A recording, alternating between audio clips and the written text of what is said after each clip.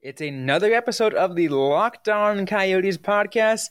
We bring back the Grow the Game series. Once again, we're highlighting people and organizations dedicated and being integral to growing the game of hockey right here in the state of Arizona. Our guest today played a pretty big part in the eventual transition of the Arizona State Sun Devils hockey program from ACHA club to NCAA Division I. Justin Emerson of House of Sparky and of the ASU hockey team formerly is going to be joining us in today's episode, once again, of Locked On Coyotes Grows the Game. You're Locked On Coyotes, your daily podcast on the Arizona Coyotes, part of the Locked On Podcast Network, your team every day.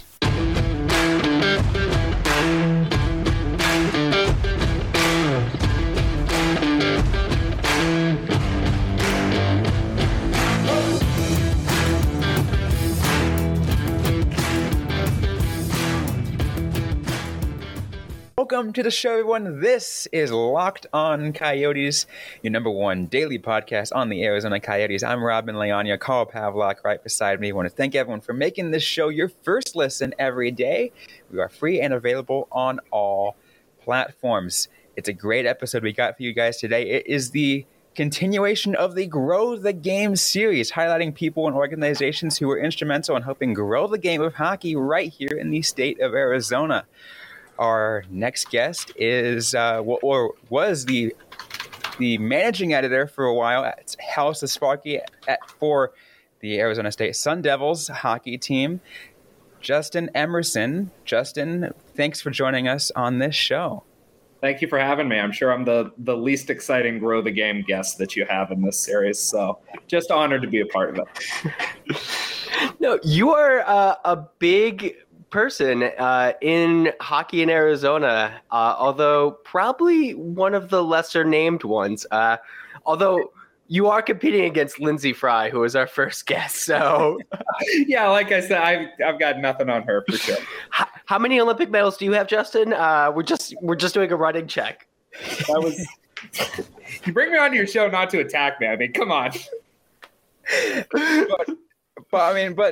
But other than that, though, obviously, that you were pretty instrumental in helping grow the game here.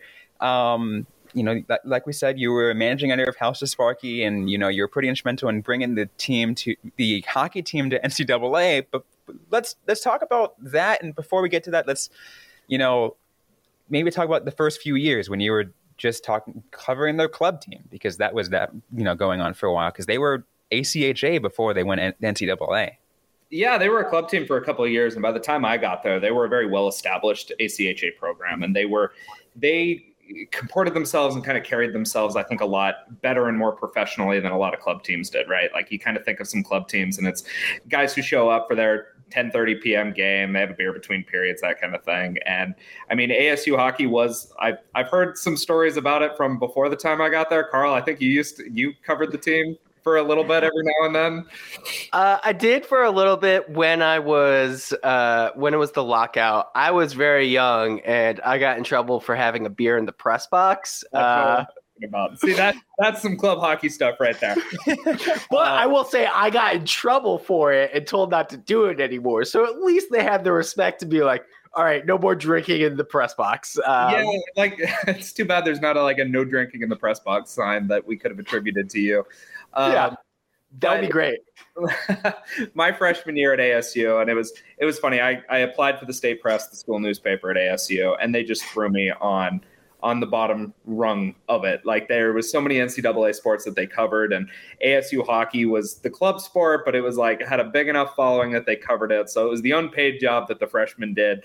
And the year that I covered the team, they made it to the tournament. I think maybe the national semifinals or quarterfinals. They went pretty far into the tournament. And then my sophomore year, I really ramped up covering it. And that year that would have been the year that they won. My sophomore year, they went to Delaware, and I got the opportunity of a lifetime to travel to Newark, Delaware, like the third most popular Newark. on the Eastern Seaboard. But it was a lot of fun, and they won a national championship, and that kind of spurred a lot more interest because they won sometime in March. The Frozen Four was a couple of weeks later, and people at ASU who maybe aren't super big college hockey fans were like, "Well, ASU just won a national championship. What's the Frozen Four?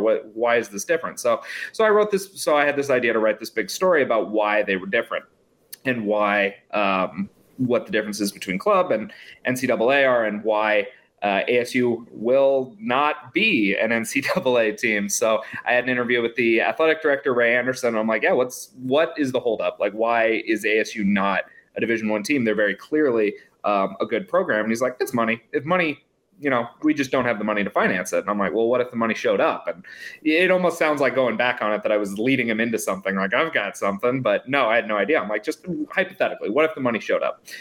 He's like, well, then we'd do everything we could. So on my way out of the interview, I think I was in the elevator. I called Greg Powers, the head coach at the time. And I'm like, hey, this is the interview I just had. Help me come up with a number. Like how much money would be needed to make ASU a Division I program? And he said, I think we could do it with $30 to $40 million, that size donation. So I wrote the story and I put the $30 to $40 million number in, and then some donors read my story and called Ray Anderson and said, "Hey, I've got some money. How serious were you about it?" And one thing led to another, and it happened very fast. I wrote that story in May or June, and by November they were announcing that ASU was going to go Division I. So there was a committed group of donors who deserve much more credit than I do. I mean, I wrote a story; they actually did the work to making the program. But my favorite thing about that is to this day, Powers, I've asked him and he's like, yeah, I wish I didn't say 30 to 40. I wish I said like 70 to 80. So we'd have even more money with the program. But yeah, it happened. And they played that next year, and they've been at Oceanside ever since until this coming fall. So I'm pretty excited to get down to a game in a brand new hockey barn down on campus. I do have to ask you really quick about Oceanside, because I visited there a couple times for ACHA games.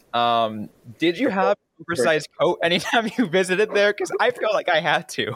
Did I have what? An oversized coat? Because it's so cold in there. Oh, I double socked it. I wore gloves that I was trying to tweet through it. I call it the coldest ice rink in America. I think they. I think it's because it's so hot outside that they have to crank the AC to about -10 to make the ice not melt. But yeah, it is very cold. There was another team just before ASU, like right around that same time, that made the jump to NCAA, right? I think it was Pittsburgh? Penn State. Oh, Penn State, yeah.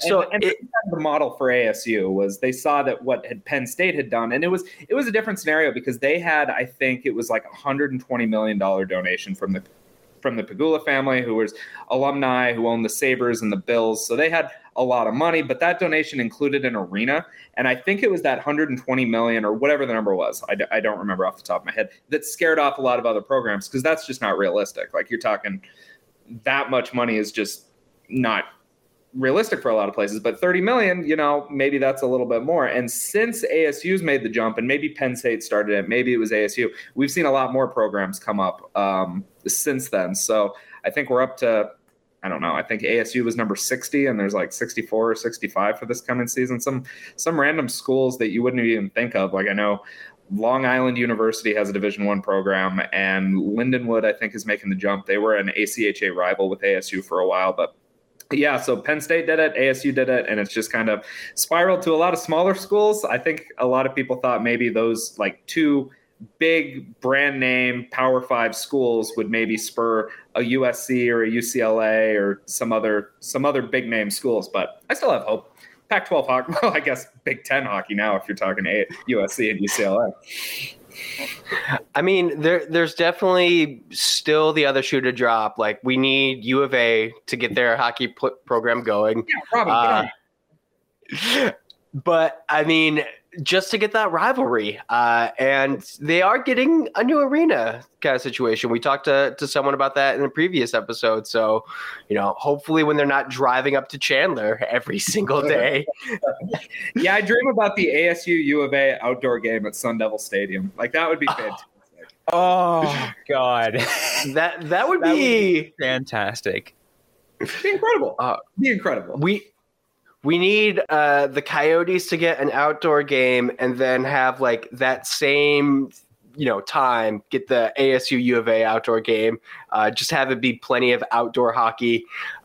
Let's get the Coyotes their own arena to play in before we get them an outdoor game. So what we're going to do to get that to happen is we're going to make sure that their proposed new arena in Tempe gets built. That way, it's like, hey, there's a stadium. Sun Devil Stadium is literally right there. Yeah. It's just down the street. So let's have an outdoor game there. So like, Gary, instead of a draft or an all-star game, give us the outdoor game because we can do a lot more. It could be a great weekend of hockey. You get ASU U of A on like Friday or whatever, and then Saturday you have the Coyotes and I don't know, the Golden Knights or whoever's nearby. I mean, that's the best desert team around, so to do it. I would still do LA. Central Division, like the Minnesota Wild or something. That would be fun. And definitely one of those things where I don't know about you, but when I first started writing about the Coyotes and ASU, like just completely outside of the realm of possibility that it would ever happen. But as we go, like more and more, it seems possible. Like down the line, the Coyotes could get an outdoor game. Gary Bettman has already promised them a draft and an all-star game, so why not? Yeah, he promised an all-star game like 15 years ago. Like maybe hold his feet to the fire a little bit more on that one. Until they get the arena built, I don't think anyone can hold their Gary Bettman's feet to the fire on anything. Hey, I mean, you got it for whatever it's worth. Like, you've got to give him credit for his just undying commitment to having hockey in Arizona. Like, I feel like any other commissioner would have just given up and moved him to Houston a long time ago. We've had so many people like just joke around and say like, if this thing gets built, the Coyotes better put a statue of Gary Bettman right in the plaza. Yeah, Gary Bettman Arena in downtown Tempe. Arizona, the only place in hockey where Gary Bettman gets cheered and Wayne Gretzky gets booed. I love that line, and it's also just so true. Just so true. Absolutely love it. We still got more to get to, though, on this episode of Locked On Coyotes. We're talking about Justin Emerson as we're talking the growth of hockey in Arizona and specifically Arizona State, as well as a little bit of other Arizona-related hockey. We're going to get to more in just a moment, but first we're going to turn to Carl for a quick word. So I have a message from our friends at BetOnline. BetOnline.net is the fastest and easiest way to check all your betting needs. You can find all your latest sports and events at the number one spot for odds, lines, and games. You can find reviews and news for every league, including Major League Baseball, NFL, NBA, NHL, combat sports, esports, and even golf. BetOnline continues to be the top resource for all your sports wagering information, from live in-game betting, scores, and podcasts. They have you covered. You can head over to BetOnline today or use your mobile device to learn more about the trends and action happening today. BetOnline, where the game starts. All right, so now let's continue this episode. Justin, I think before I want to get to, I do want to talk about maybe what you hoped for to see, because obviously you're a big part of it before, but I want to ask you some of your favorite memories covering the team, as they were getting ready to transition, because you worked for the team when it was hybrid D1 and still club. Like, how did that work, and maybe sort of some of the fun things that went around during that time? Yeah, it was interesting. So the first year that they were Division I, they were a fully Division I team, but they played what they called a hybrid schedule. So they were played about half Division I opponents, only a couple at home, and then some ACHA opponents. They played U of A in their first ever game as a Division I program. I think it was like 7-0 or something. It was a lot of fun for everybody who didn't go to U of A. And then they played some Canadian teams. They played the U.S. National Development Team, who I'm pretty sure, and I'd have to look back, I'm pretty sure Clayton Keller was on that team, which is kind of fun. So the first time I think he played hockey in Arizona was against ASU. I'd have to check that. But no, it was a lot of fun. I remember the first ever road trip. They played U of A at home to start their season, and then that next weekend they went to Alaska for a tournament. And they played Anchorage in their first game and lost 3-2 or something like that. It was a really close game, but it was kind of that belief that it's like, hey, this is our first Division I opponent we've ever had, and we hung with them. Like, we were close. Like, it was tied in the third period, and then that next night they played Fairbanks and they won in overtime. And just it was, a smaller arena. There couldn't have been more than a couple hundred people. It was like a couple 1,000-seat arena, but it was like the student section and then just a couple of fans playing in this arena in Anchorage. But the amount of cheers that were coming from the ASU bench and the people that had made the trip and that were there, and then just the jubilation in the locker room afterwards, the fact that they had won a Division I game, like, hey, we belong here. Like, this isn't just some fluky thing, was incredible. And I remember that Ryan Belonger, who scored the overtime goal, was named the player of the game or something. So they gave him an Alaskan hunting knife as as like the trophy. And he just looked at it like, how am I getting this home? Like, I can't bring this on the plane. And ended up packing it. And I have no idea where that is or what he was doing with it. But that first game was just unbelievable. And then once Division I teams came to town, UConn came to town from a tournament. Yale came that year, and St. Cloud. No, they went on the road to St. Cloud.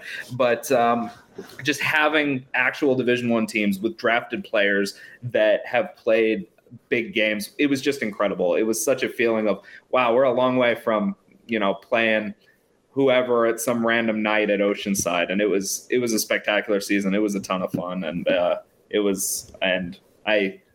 remember that year forever. It was a blast. Yeah, because it's not like when ASU went NCAA, they got like a whole new team full of players. It was the largely the same people from the ACHA club playing against what I imagine must have been like very tough competition for them. And they were, like you said, able to hang in there and win. And that was definitely great to see. I know I had stopped writing about ASU at the time, but just kind of watching it from the side, seeing my alma mater, I was like, wow, they're actually having success in the NCAA. It's crazy. Yeah, they were the best ACHA team. They had been for a couple of years. They had prospects who had NCAA offers, but decided to play at ASU even when they were a club team. So they brought up about half of that team and then went out and recruited for the rest of them. But the issue was they announced in November that they were going Division I and that they were going to start play that next October. And hockey prospects commit years in advance. So they were kind of taking players who, for whatever reason, were still available less than a year before they were going to start college hockey. So, and some of them were pretty good. I remember Jordan Masters was a player on that first team. He had a terrific season. The goalie, Rylan Pashevitz was his name, and I have no idea what have come of these guys because I don't think they stuck with the team too much longer. But I remember Pashevitz played against Quinnipiac, who I want to say went to the Frozen Four that year. And we can focus on the fact that he allowed 6 goals in the game, or we can focus on the fact that he made 55 saves. So, like, there was definitely a talent discrepancy between the high-end NCAA teams and ASU. They just weren't competing with the really good teams. But the teams like Fairbanks, they swept Lake Superior State on the road. So some of those teams that were kind of at the lower level, ASU was hanging with them. They weren't the worst team in college hockey. And that's what a lot of people thought that they might be. And the fact that they were winning some of these games and competing with others was a huge testament to the work that they've done. And they just kept building that and made the tournament 2 years later. They had drafted players. Joey DeCords played in the NHL. Josh Doan was a second-round pick. So they've got some real high-end talent that's coming in, and that's just going to continue now that they have an arena.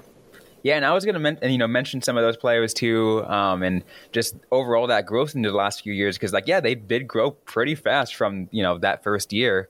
And I'll ask this: what does this say about their head coach Greg Powers? Yeah, I mean, I'm such a big Greg Powers fan, and I'll tell anybody that the work that he's done at that program is just spectacular because he did such a good job at the club level of taking this team, making it a serious enterprise, right? Like it's like I said at the beginning, it's club hockey. You can kind of treat it however you want. But as soon as he got there, he's like, no, we're going to take this seriously. We're going to go out and recruit players, and they might laugh us off, but we're going to get some good players that want to come play hockey in Tempe. And maybe they're not going to play in the NHL or they're not going to play Division I hockey, but they're going to come and have a great college experience and play some high level hockey. And they did, and they won a national championship at the ACHA level. And the work that he's done since they brought it to the NCAA, I don't think anybody's surprised because he's such a good recruiter. He's such a good coach. He brings in assistant coaches who I think are still there from day one. And that in itself is remarkable. So yeah, he's a terrific coach. He was the exact right person to lead that program. And I'm hopefully I'll get a chance to say hi whenever I come to town in their new arena next season. Yeah, I remember talking to not Coach Powers, but I think the general manager, and he said like, yeah, we would just bring down like a kid from Winnipeg, show him Arizona weather, walk him around ASU, and be like, yeah, do you want to play here? And they'd be like, heck yeah, I want to play here.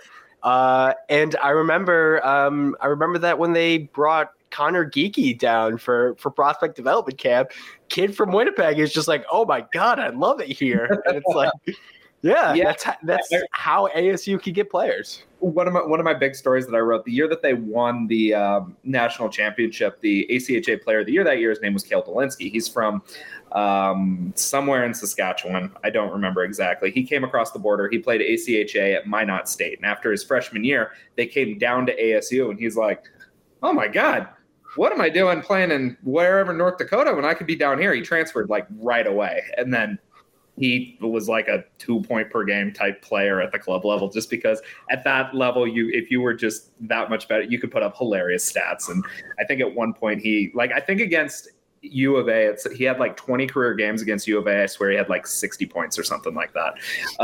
Yeah, I'm going to get as many U of A digs as I can in there, Robin. I'm sorry. But I do remember quite a few, like I think 11-1, 10-0 wins over U of A. Although I did see the one match where U of A broke their losing streak for like years, and I have never seen a happier group of people. And for the Sun Devils, it was like, man, that sucks. We're just gonna move on with our life. I think they had beaten the whatever out of them the night before. It was like 8-1, 8-0, something like that. And then the next night they lost 2-1 to U of A, and it was the first time in like 5 or 6 years that U of A had won. And it broke. So it like brought Powers' career coaching record against U of A to like 39-1. And he was pretty mad about that one. So they went down to U of A, I think that next weekend, and put up like 20 goals in 2 games. Like, yeah, that's not happening again. And but yeah, I remember talking to the U of A coach at the time, who was a really cool guy, and he was just like, yeah, that rocked. That was so much fun. Like, I don't know how often we're gonna beat them, but the fact that we did this time, it ruled. That's amazing. I mean, obviously, like the U of A teams now are slowly getting better. I'm hoping. I'll give all the praise I can for Chad Berman. He's doing whatever he can for the U of A team. Yeah, he's a good guy. I like Chad a lot. And I mean, the Coyotes were able to reform the Sun Devils were able to reform their program without a new arena. U of A is going to get a new arena very soon. So there's no reason if they don't make the NCAA other than, they're just an inferior school and team. Well, that's true. That's true for sure. But I mean, I would love to see U of A have a Division I program. I'd love to see them have enough success at the ACHA level to boost them up, because it would be a lot of fun for the rivalry. And I think that's one thing that could grow hockey in Arizona, maybe more than anything else other than a Coyotes deep playoff run, is being able to see ASU and U of A, because it's so heated at basketball and football and everything. And if you could add hockey to that mix with real NCAA stakes, maybe they are playing and it comes down to whoever's better in the pairwise after they win for the last spot in the at-large for the tournament, that kind of thing. Like, that would be incredible. I would love that. So it would be fantastic. Plus, the outdoor game that I've been pitching to nobody for years. Can you imagine ASU U of A in the Frozen Four? Incredible. That'd be awesome.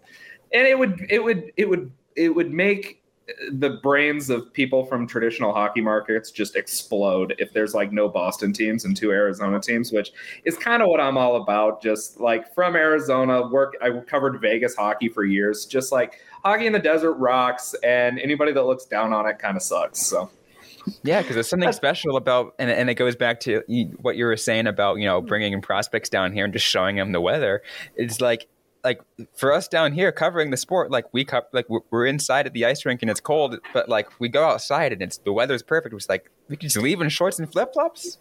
Like, as people from Arizona, we get to claim Austin Matthews, of course, but I also like to fake claim Sean Couturier and Matthew Tkachuk, who were both born in Phoenix when their parents were traveling or whatever. I think Matthew was born when Keith was playing for the Coyotes, so he was technically born in Phoenix. So I think he goes down as the best player born in Phoenix, because I'm pretty sure Matthews was born in California. But yeah, San Jose, right? Isn't that where you're from, Robin? Yeah, I'm from San Jose. I think he was born in like Santa Rosa. Oh, okay, I got that Santa. So wrong. Bay Area still, but There's 1,000 of them over there. But yeah, no, and we're just going to see more players like that, right? Like Josh Doan came up through the Arizona system, and I'm pretty sure. And you're just going to see a lot of players like that as it continues to grow, because the Coyotes came around 25 years ago. Well, it's not a coincidence that a guy like Austin Matthews is 25 and a guy like Josh Doan is 20. And you're just going to see that more and more. And I hope that the Coyotes can get their arena situation figured out, and this, what's called an aggressive rebuild, bears fruit, and that the team can have some success in a couple of years, because that would be just so good for Arizona hockey. Let me ask real quick too about what your thoughts on the Coyotes and the Sun Devils sharing an arena for a few years. I mean, I don't think I'm going to say anything that your listeners haven't heard. I mean, it's embarrassing for an NHL team to be at a college rink. I think everybody knows that. Anybody that's saying differently is kind of fooling themselves. And maybe it is the best situation for a couple of years. And if it leads to, this beautiful arena in Tempe at the same time that Austin Matthews becomes a free agent from the Maple Leafs, then, hey, maybe it's all worth it.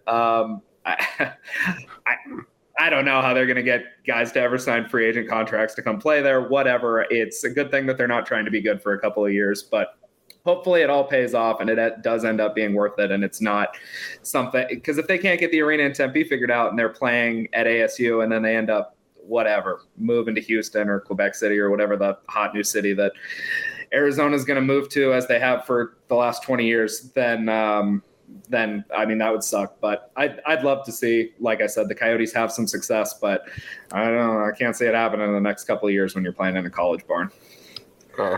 I mean, I will say the fact that they attracted like Nate Smith and Jack McBain to like even come as NCAA free agents to Arizona, like that's pretty big. I remember the Coyotes struggles to get Blake Wheeler to sign with the team. And I did do a Twitter space with Craig Morgan yesterday when we're recording this. Not sure when you're listening to it, what day we're going to be putting this out. But he said that the mayor and vice mayor see no issues with the arena coming through. Of course, it's still early. The actual proposal hasn't been submitted, yada, yada, yada. But I think right now they're in a pretty good place with that. And I do think the fact that the Coyotes went to ASU for this partnership over going to Veterans Memorial Coliseum kind of shows we want to be involved in Tempe, even though Tempe and ASU are currently in a legal battle over my favorite ramen spot. They still are very important to each other. So yeah, and I would just I think about what that arena could do and steady ownership, and for the first time in 15 years, if people don't have to hear about Coyotes relocation rumors, because they're grading at a certain point. Like, they haven't moved yet. Until something happens, they're not going to move. So everybody likes to talk about them moving, but they're just not going to in the immediate future. But you look at, well, are they going to be able to draw? They didn't draw people to Glendale. It's like, well, the Hurricanes didn't draw anybody to Raleigh, and the Panthers didn't draw anybody to Sunrise. And then they started winning, and then they did. And that's just how it works in the Arizona market. Like, the Diamondbacks aren't drawing anybody right now because they're not winning games. But the Suns weren't filling their arena until they started winning. And that's just how it works, right? Like, if you've got an arena, it's a beautiful place. It's on the east side where hockey fans are. If the Coyotes are in a brand new arena in Tempe and they make a playoff push, that building's going to be full. I'm certain of that. So I think the talk of Arizona as a bad hockey market is wildly off base. And, you hear all the, it sounds like excuses from the outside. Well, they're out in Glendale and the traffic's terrible and they're not winning games and they're not getting free agents. And it's all true. But if all that changes, suddenly people come. I'm optimistic about the Coyotes' future in Arizona. I really am. And I'd love to see them get good. It'll give me a reason to bust the Kachina jersey out of the closet that I've had for years. Absolutely love it. Yeah, I mean, we're all hoping that Tempe, like, it just falls to fruition, because it's like that would be huge for this market. Absolutely. Yeah. I would love to take the light rail to the game. That'd be fun, as opposed to driving on 3 highways to get to Glendale. It sucks. Like trying to get from downtown to Glendale in time for a game. Trying to get to the I-10 at 5:30 is I think a circle of hell that Dante wrote about. But to be able to have the light rail there, it's right on the water. Like everything's so good about it. I get so excited to see it, and I can't wait to go to a game there. One of the things I really would love to see if this thing gets built is just like as much as like there's a there's a special thing for Sun Devils fans at Desert Financial Arena for basketball. Imagine if they just put like for like a U of A ASU basketball game, like right there in the new arena, just kind of like the Coyotes' new arena. If they got one, that'd be great. That'd be awesome. It'd be a lot more fans in there, right? You can walk right there. I mean, it's not far. I remember when people were talking about getting more ASU students to Coyotes games, and there was always like student rushes and cheapest seat for $25, get a hot dog for $1. But they would have to like bus people from Tempe, and like I looked at those bus schedules and I was like, no one's gonna do that unless you like have the openest schedule. Like it's just not happening. I lived in downtown Phoenix in college. I went to plenty of Diamondbacks and Suns games because I got cheap tickets and I could walk. But like going to Coyotes games was tougher because if you're a college student on a Saturday night, are you really going to take, by the time you get the traffic, like 5 hours out of your day to go to a hockey game, or are you going to stay in your dorm and drink? Well, ASU is a dry campus, so of course, never in the dorm. But never. But yeah, I mean, and having them right there would be fantastic too, because that'd be. You do the ASU college nights, you get a bunch of ASU fans, they can walk back to their dorm at the end of the night. So, and like I said, close to the light rail. So no more worrying about drinking and driving, which is, definitely a thing that no one does at, Coyotes or hockey games in general. No, never. Absolutely. Anyways, Justin, really thank you for coming on. Is there anything else you'd like to share with us about ASU hockey, about the Coyotes hockey, or anything that you have, going on that you'd like to share with us? Well, I live in Las Vegas now, so as often as ASU wants to come play here, that would be fantastic. I'm pretty sure I think it's this year they're playing North Dakota in like October or something. So that'll be a lot of fun. My kid was born last October, so maybe his first hockey game will be an ASU game. That'd be a lot of fun. So nice. Thank you both for having me on.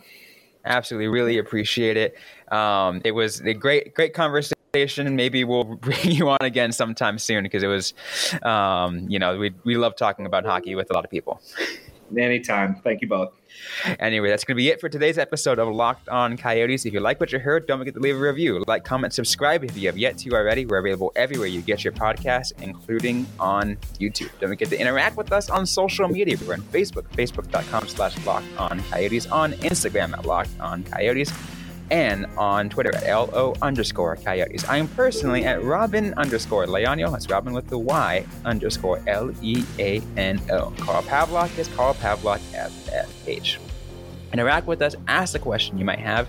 We might answer right back or on a future episode of the Locked On Coyotes podcast. Thanks again, everyone, for tuning in to today's episode. I hope you guys are staying safe out there. Hope you guys are staying healthy. And don't forget to howl on.